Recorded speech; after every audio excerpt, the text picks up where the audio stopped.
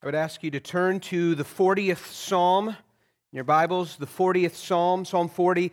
You can take one of the black Bibles that are in front of you. I think it will help you stay with me as you move through, and we move through this 17-verse psalm. It is my plan that this will be our last psalm for this year, in which it is my goal to go through about a decade of psalms, 10 psalms a year.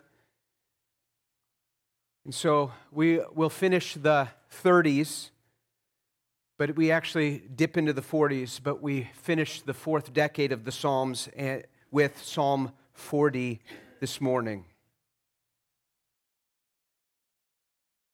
Waiting can be so difficult. You know what I mean?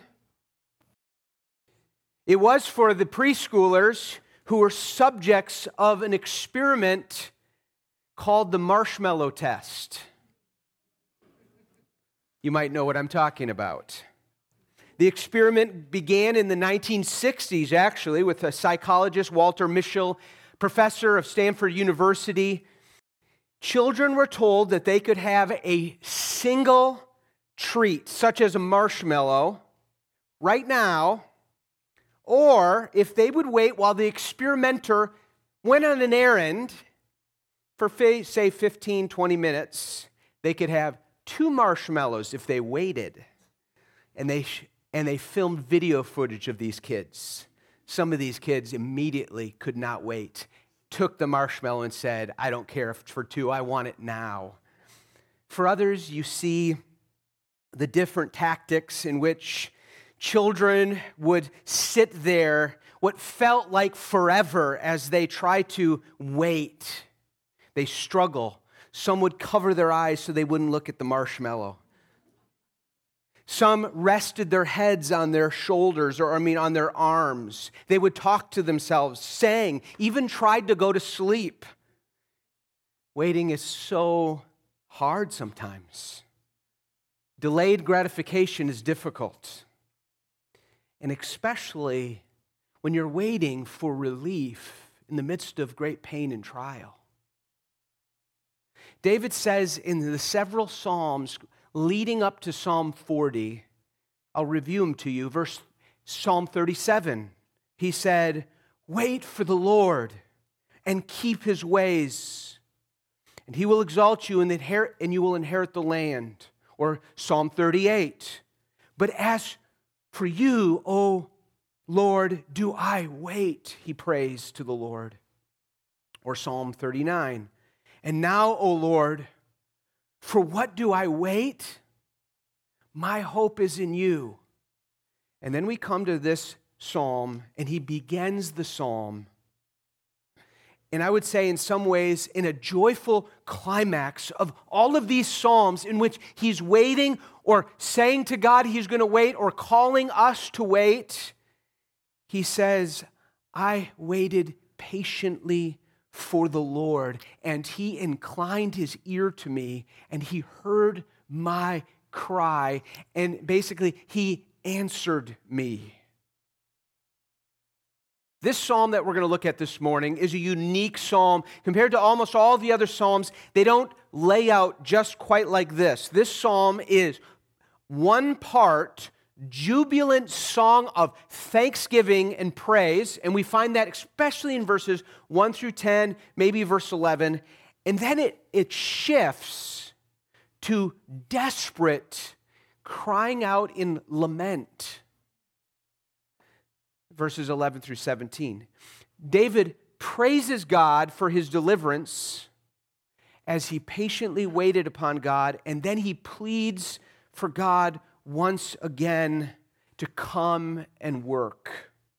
Okay, so this psalm, I want us to walk through the psalm, and I want to bring something out here at the end. I want us to walk through this psalm, and I want you to see the progression of what David does here.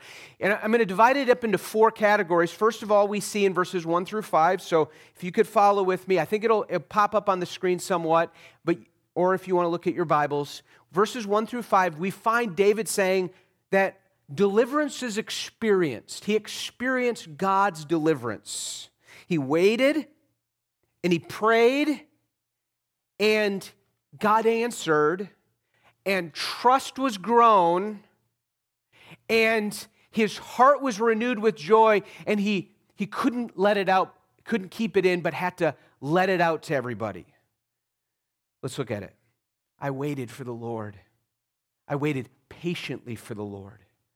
And he inclined to me and heard my cry. He drew me up out of the pit of destruction, out of the miry bog.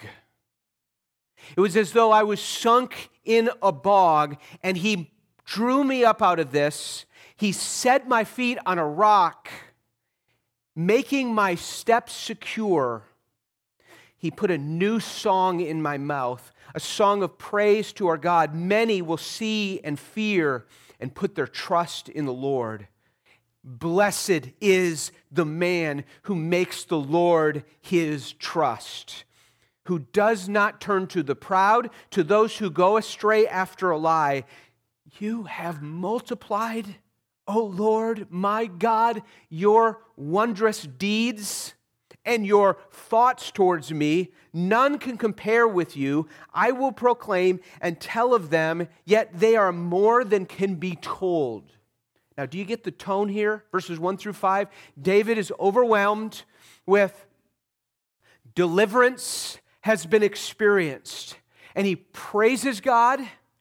He declares God's praise, and he says, a song has been put in my heart, a new song. He's basically, notice he doesn't just say, others may hear it, others may see it and fear as they see this new song or praise in my life, because it's not just a literal song that he's going to sing in a church or a congregation or a tabernacle, but he's saying, like, my life has been put into a song. I am praising God. I am rejoicing at what God has done for me. That's verses 1 through 5. And we can all glean on this and go, God answers prayer. God wants us to pray. God does this kind of work in our lives. Oh, I want this. There's not one of you that sits here that's a Christian, or even not sure if you're a Christian, but you're wanting the things of God, and you want the divine power to come down and answer and bring you deliverance. Not one of you could say, I don't want that. You'd all say, I would love for this to be my testimony. Some of you would say, that is my testimony. If you're a Christian, it is our testimony at a big level, and that's what he did for our soul in saving us. Now let's shift to the next, I guess, stanza or verse progression of this psalm. Verses 6 through 10, we see devotion expressed. So God delivered me. So what do? How can I not devote myself to this delivering God? Verses 6 through 10, he expresses an obedience to God from the heart, and then a praise to God, to God's people, and saying, you got to praise this God that has delivered me. Let's look at it. Let me read it for you, if you'd follow along. David says, in sacrifice and offerings, he's now praying to God, you have not delighted, but you have given me an open ear. I think it's saying, you've given me an ear for your heart, your word, so I listen and I'll be attentive to your law. Burnt offering and sin offering you have not required. Now, this is a little strange if you're thinking about and going, what is he saying? In sacrifice and offering, you have not delighted. Burnt offering and sin offering, you have not required. Hey, look back at the Torah. Look at the early books of the Bible, and God did require.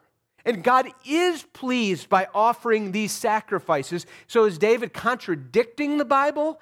And the reality is, I don't think so. David is not saying, let's just throw out the Old Testament law. Jesus hadn't come yet. I think he's saying, he's using a hyperbole, and he's saying to express this mindset that not mere sacrifice, not mere offerings is enough, but a heart that takes these sin offerings, these praises, these offerings to the Lord, and is not hypocritical, but with wholehearted devotion obeys the Lord from the heart.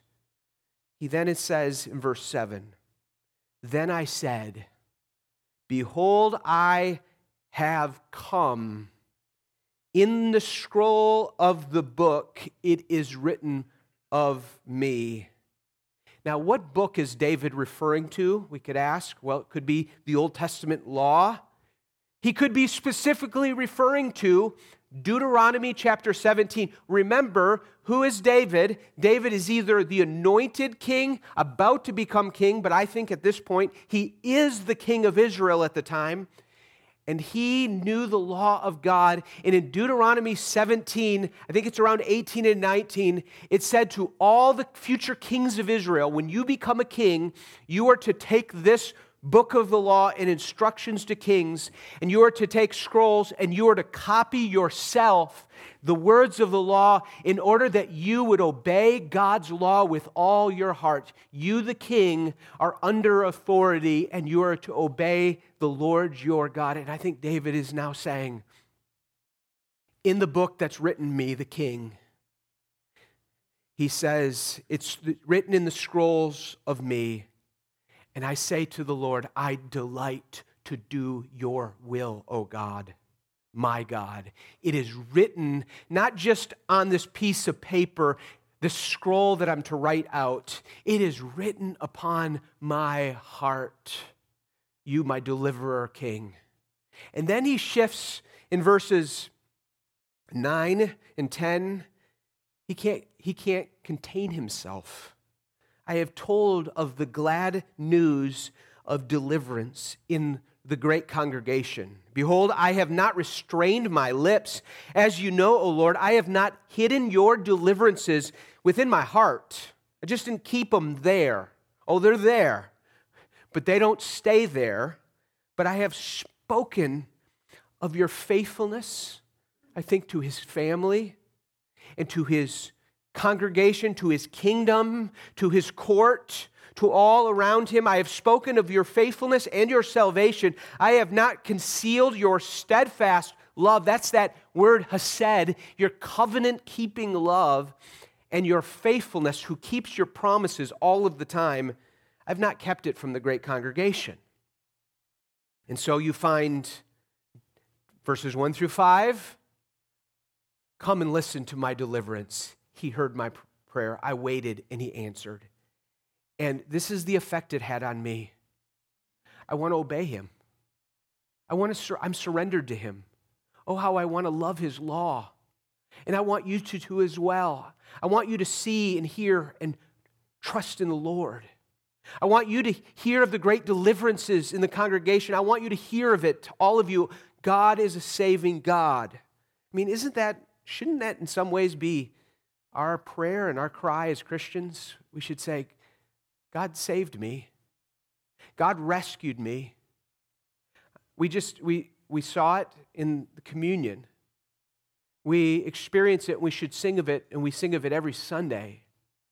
And it should lead us to not just going through the motions. I go to church, I tithe, I do these different things. God doesn't take pleasure in those things and those things alone. He doesn't delight in us just going through the formalities without a heart that is David-like in these verses. Okay, so can I say that's part one of the psalm?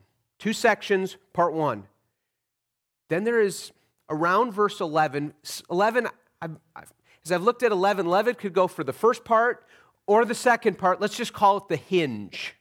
11 is the hinge as it moves into a different keynote. If Jay was up here leading, verses 1 through 10, it would be a little more fast-moving, and it would be praise and rejoicing. And then he would shift and change keys, and it would go into a minor key of lament.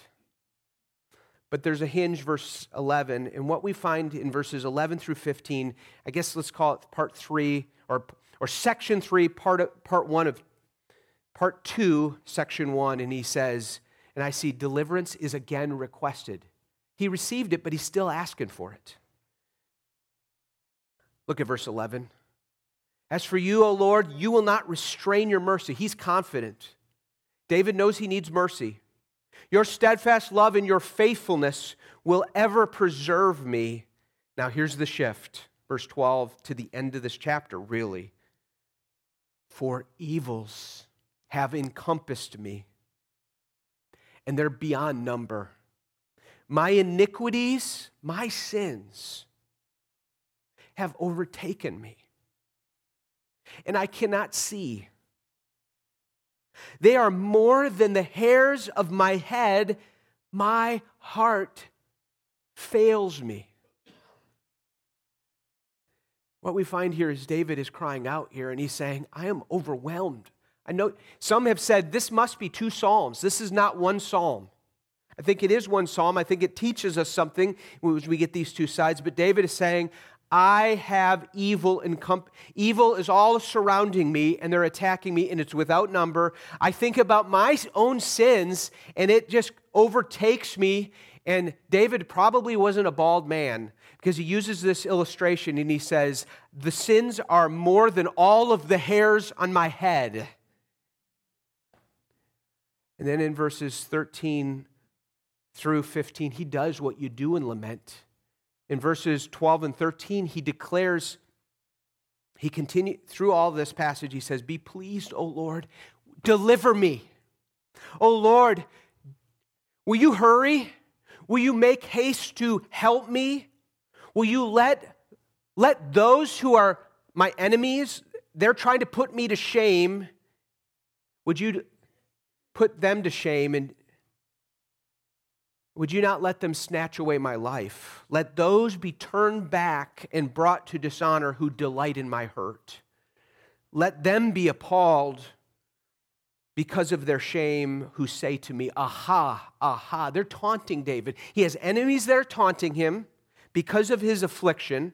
He has his own guilt he thinks about as he goes, I am a sinner and I have messed up here. And maybe some of these sins, some of these hardships that are coming in my life are because they're coming back on my head because I wasn't a good father and Absalom has just rebelled and gone off and taken the kingdom. Maybe it's that.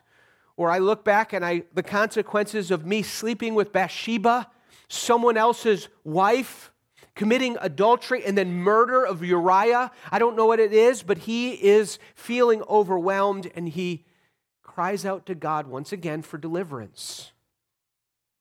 And this psalm ends, verses 16 through 17, with what I'll call dependence declared. This is a beautiful, glorious. We need these verses to put on our lips and enter into our prayers between now and when we die. We're going to need these over and over again. Look with me at these verses. David says, but may all who seek you, now notice the hope. May all who seek you rejoice and be glad in you. May those who love your salvation say continually, great is the Lord. But as for me, I am poor and needy. This is the first time of all the times David has talked about the poor and needy throughout all his Psalms. But now Psalm 40, this is the first time David says, I am poor and needy. I the king, am poor and needy. But the Lord takes thought for me. I just love that. As for me, I'm poor and needy, but the Lord takes thought for me. You are my help and my deliverer. Do not delay, oh my God. Okay. This passage, all of it, all 17 verses, from the songs of praise to the dirge of lament. This psalm calls the believer to trust, to live, and to struggle in the midst of two worlds.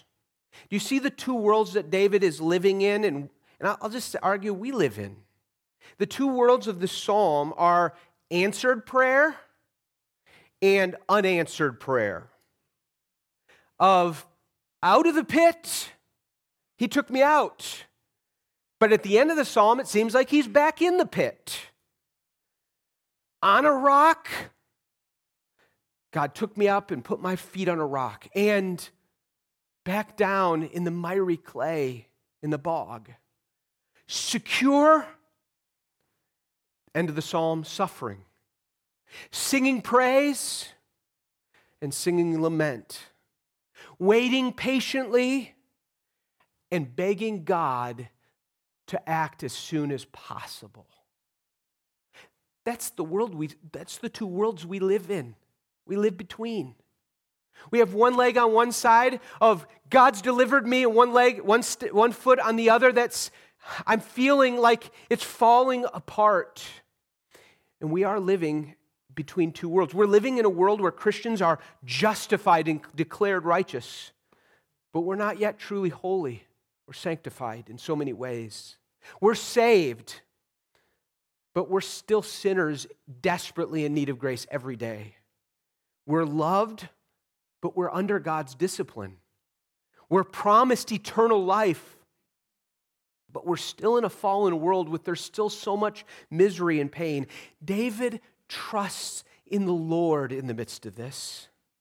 And do you see that in this passage? He wants you and I to hear these words that he says when he says in verse 4, "Oh, blessed is the person who makes the Lord his trust and doesn't turn to the proud."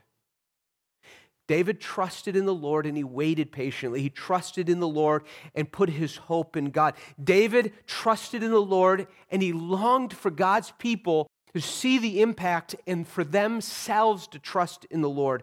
And I pray that in the remainder time that we have this morning, I want to point you in a particular direction. I want to direct you where I heard an illustration this week by Tim Keller, a preacher and author who recently went to be with the Lord at a much younger age than we would all want him to go. It's this. When the people of Israel, in one of the most famous and epical stories in the Old Testament, when they were pressed against the Red Sea, remember that? That's in Exodus chapter 14. They fled Egypt, and they go into the wilderness, and they come up to the Red Sea that God directed them to, and they're up by the Red Sea, and then Pharaoh changes his mind, and he's going to come and he's going to destroy the people of Israel. He's angry, and he's marching down with his army of chariots on them. And they cried out to the Lord, and God opened the Red Sea, even though Pharaoh's army was coming. And it says in Exodus 14:22, "And the people of Israel went into the midst of the sea on dry ground." The waters were being a wall to them on their right hand and a wall on their left hand. Imagine that you and your family and your friends, you're going through the Red Sea and there's a wall on each side. Now, I'm sure that some of the people, that the Israelites who are being delivered as they come through the Red Sea, I'm sure some of them walked through and went, "Look at what God has done. He alone is our salvation. Eat your heart out, Pharaoh. Bring it on. Our God has us." I'm sure that was some of them. And then I think there's probably no doubt that there were some Israelites who walked through that Red Sea with the walls on each side going, "We're going to die, we're going to die, we're going to die, we're going to die, we're going to die." As both groups walked completely through the Red Sea to the other side with two very different qualities of their faith,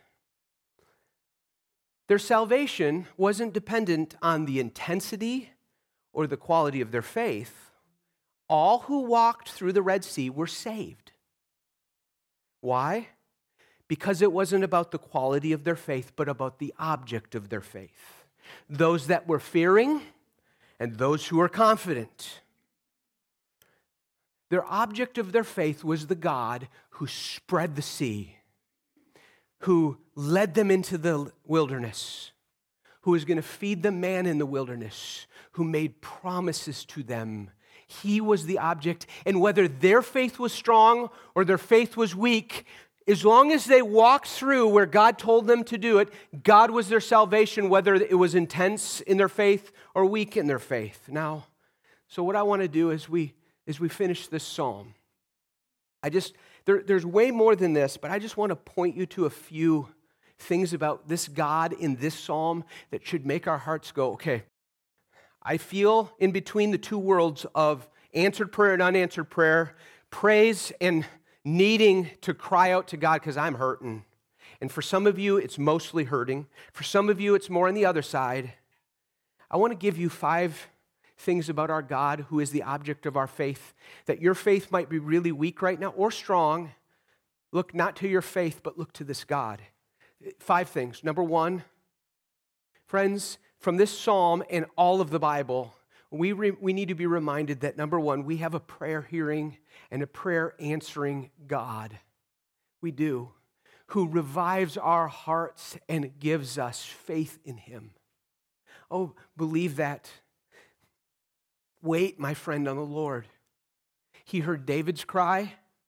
He will hear the cry of every true child of God because God takes thought of us and because of Jesus Christ. He will in good time take care of us and take us out of the miry clay and put our feet on the solid rock. God afflicts us to bring us to our knees, to let us know that He is our God and He will answer in His time. Ye fearful saints, fresh courage take by this. You are not strong in faith, but He is strong in His response to you. And His ears towards your cries are so much better than your whispers of prayer. Your trust may be weak, but His trustworthiness to attend to your cries, and He only delays because He has calculated the wisest and best timing to care for you. That is the object of our faith, Faith Church.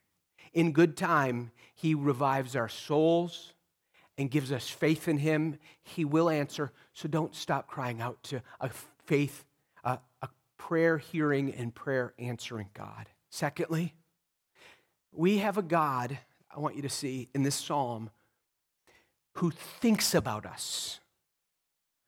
God thinks about us personally, individually. He thinks about us with utmost love, wisdom, absolute unlimited resources, and power and strength. There's 2 places it brings this out that David rejoices. In verses 4 and 5, and then at the end of the psalm. He says in verses 4 and 5, God, you've multiplied, O Lord, my God, your wondrous deeds and your thoughts toward me. None can compare to you. I will proclaim and tell of them, but they're too much that I could ever tell of. There's so many.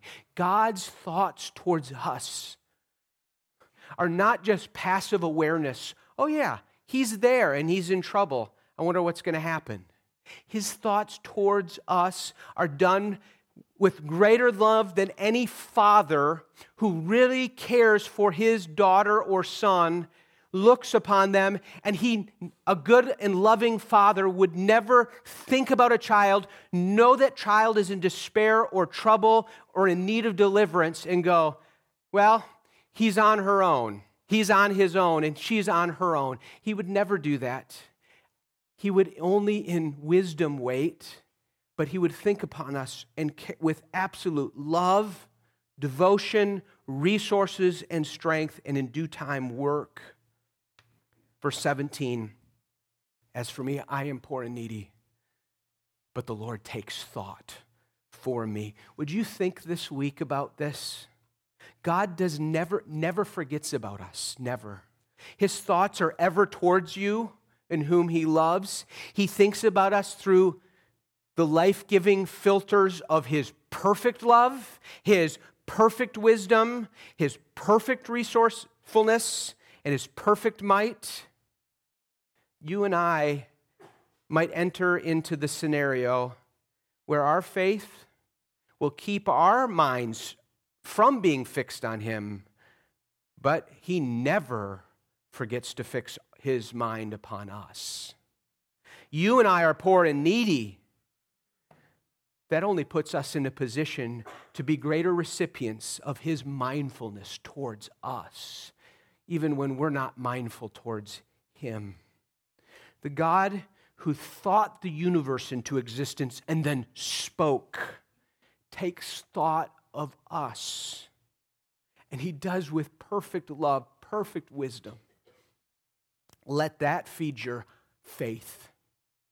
Fix your mind not to your faith, but to the object of your faith.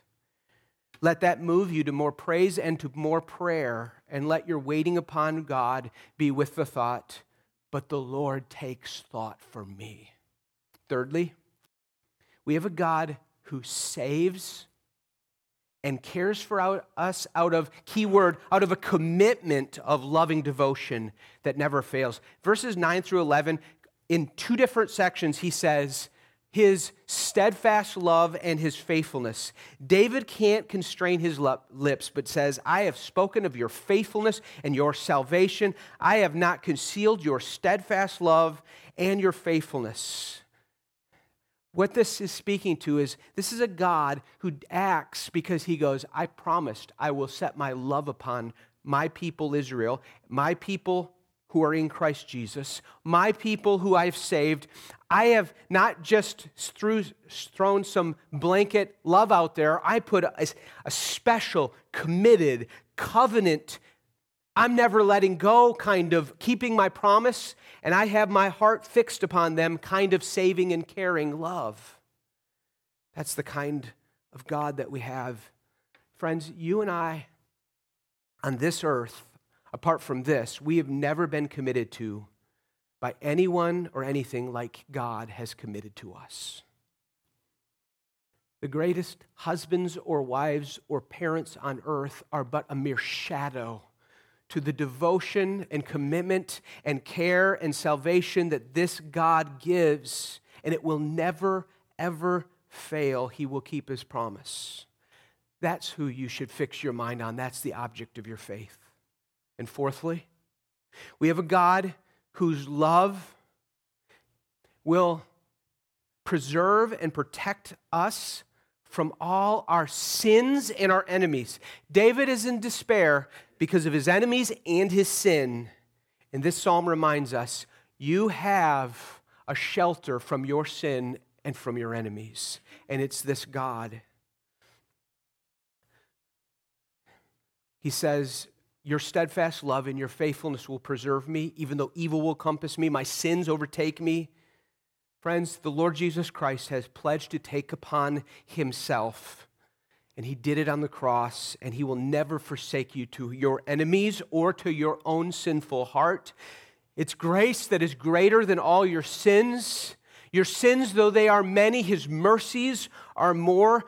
Your repentance to God and your faith, which is necessary to salvation of a heart that God receives, will never be the merit by which you receive God's mercy. The mercy and grace that is extended to you comes to us who have shallow repentance and faith. And yet he graciously comes and responds. He protects us. Oh, hurting heart, from your own sin or your enemies or the heaviness of life, turn to the object of your faith, the God of your salvation. And lastly, I declare to you the object of this faith in these last verses. We have a God who turns our hurting hearts into eternally happy hearts. We sing of this all the time. Oh, rejoice, oh, my soul, for your love is my reward. You have turned my mourning into dancing, Psalm 31 said. You have turned my sackcloth, and you've taken away the sackcloth, and you've clothed me with gladness. Now, how does God do this? We live thousands of years later than when David wrote this psalm. Many years later, the true David came on earth, and he fulfilled this psalm. He made this psalm possible for all of us. How does he do this? All these things that I've talked about to faithless sinners who run far from him far too often. We can pray this psalm to God because God sent himself, Jesus Christ, the Son of God, who became a man, who cried out earnestly to Father, "Give me the sheep you intend for the good shepherd to save." This Jesus experienced deliverances and the good pleasure of the Father, and it was his good pleasure to do his Father's will. He did what the law, weakened by the flesh, could never do. Jesus, like David, cried out to be delivered from the evils encompassed. So Jesus was swallowed up by those evils. The iniquities of not his own sins, but our sins overtook him and snatched him away on the cross. He was brought to a pit, to a miry clay. And Jesus was insecure on the cross so that we would be delivered for eternal security. Jesus was poor and needy on the earth to make us everlastingly rich. Jesus took our punishment. Christ had shame pressed upon him so that he would die and rise and then be the answer to all our prayers or to intercede for all our prayers. Jesus is God's yes to us. Jesus is our hope. Jesus is the object. Jesus makes Psalm 40 and all the Psalms that apply to us and allow us to say, "Blessed is the person who makes the Lord his trust and refuge," come true because Jesus interceded for us, became sin for us so that we would be covenanted to God forever. So 'tis so sweet to trust in Jesus. I'm going to invite the worship team to come up. We're going to end with a song of expression of praise. Oh God, I pray that you would help us, whether Christian or if there are non-Christians here that are seeking. If they're seeking, it's because you were first working and drawing them. And I pray that they would seek you. And as the psalmist said in this psalm, let those who seek you rejoice and be glad. They would find rejoicing and gladness in the Lord Jesus Christ. I pray that we, as we finish this time in this service and this weekend, we would cherish that truth that it is so sweet to trust in Jesus, to take him at his word, to rest upon his promise, to know, thus saith the Lord, and that's all that matters. Oh God, please make us a people who trust in between these two worlds of praise and lament, of answered and unanswered prayer. Pray these things in Jesus' name. Amen. Let's stand and sing.